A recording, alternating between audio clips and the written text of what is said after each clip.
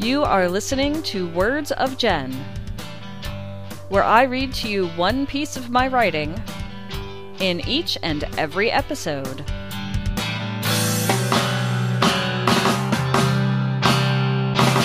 This is Jen, and you are listening to Words of Jen, episode number 40.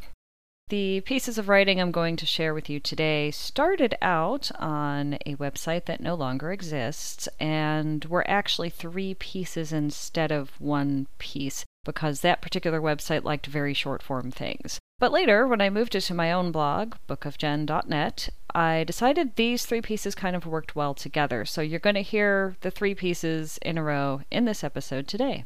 This one is called, Where Were You on 9/11? 1. Where were you on 9/11? September 11, 2001. I was asleep as the news started to roll in. My then boyfriend, now husband, liked to listen to the radio as he woke up. I was there with him, but the radio had not woken me up yet. I'm a deep sleeper.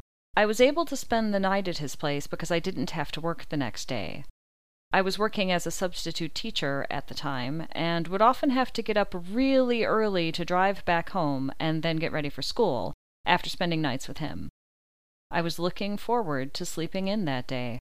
Sean was listening to a morning zoo program that aired in the Midwest.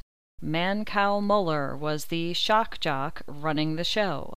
He and his crew were known for saying all kinds of crazy things on air. Most of the time what he was talking about wasn't really happening, and that would be easy to figure out the more he talked. I remember Sean waking me up saying something about a plane hitting a tower.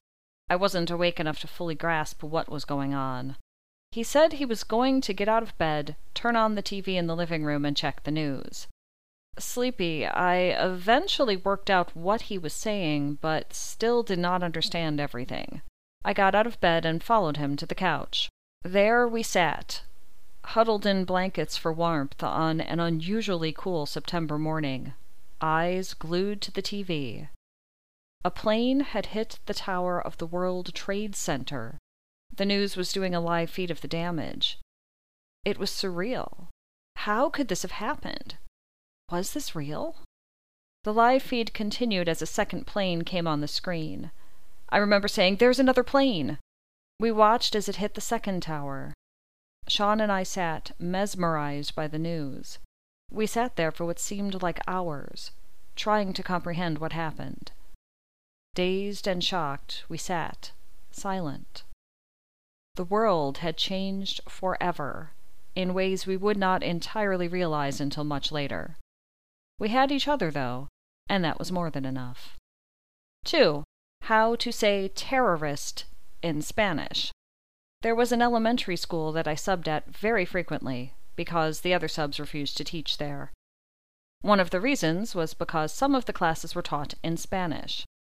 I was one of very few subs that could read, speak, and understand Spanish enough to sub for those classes.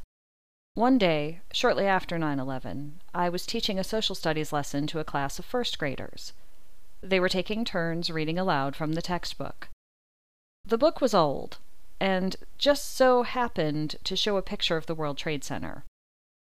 Suddenly, the students got very quiet.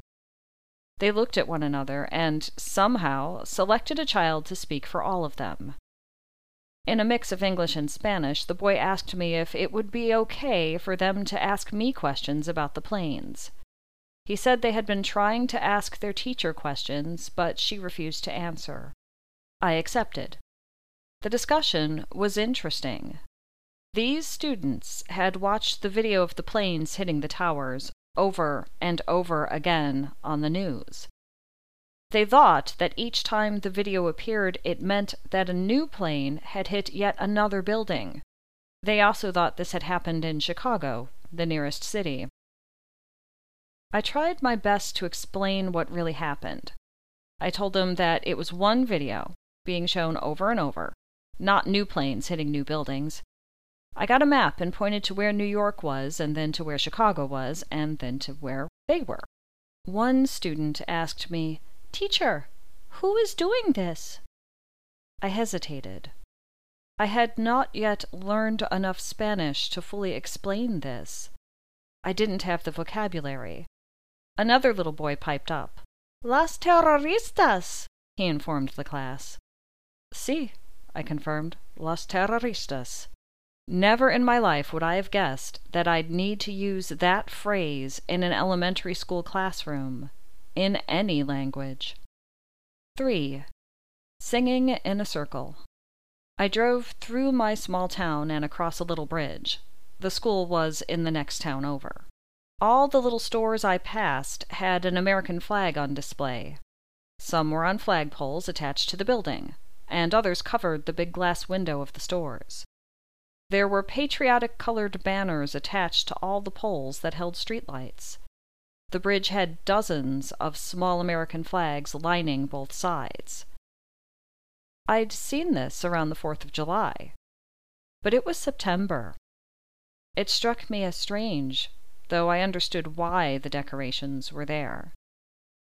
Upon arriving at school, I learned that the school was participating in a ceremony in regards to 9/11. At the right time, I led my students outside. The teacher's aides and I helped the kindergartners form a circle, and we had everyone hold hands. All of the other classrooms were doing the same thing, both here and at the other local schools. Everyone got silent and listened to the church bells ring. We had a moment of silence after they stopped. This was to be followed by everyone singing the national anthem and America the Beautiful together. The older students had been taught both of those songs and could easily participate. I was with several classrooms of students who had Spanish as a first language. Some of the teacher's aides were more comfortable speaking Spanish than English. The adults may have known the words to the songs, but weren't ready to lead the singing. It's difficult to sing in a language that you are still trying to learn. So, I started singing. I could hear some of the other adults joining in. The older kids did too. I looked around and saw that my kindergartners were rather confused. They realized that something important was happening, though. Those that didn't sing remained silent. Looks of concern passed over their faces as they watched the adults, their teachers, singing with tears rolling down their cheeks. I'll never forget that moment. And that brings us to the end of this piece called Where Were You on 9/11? If you enjoyed listening to me read this piece of my writing to you, you can find more at bookofjen.net.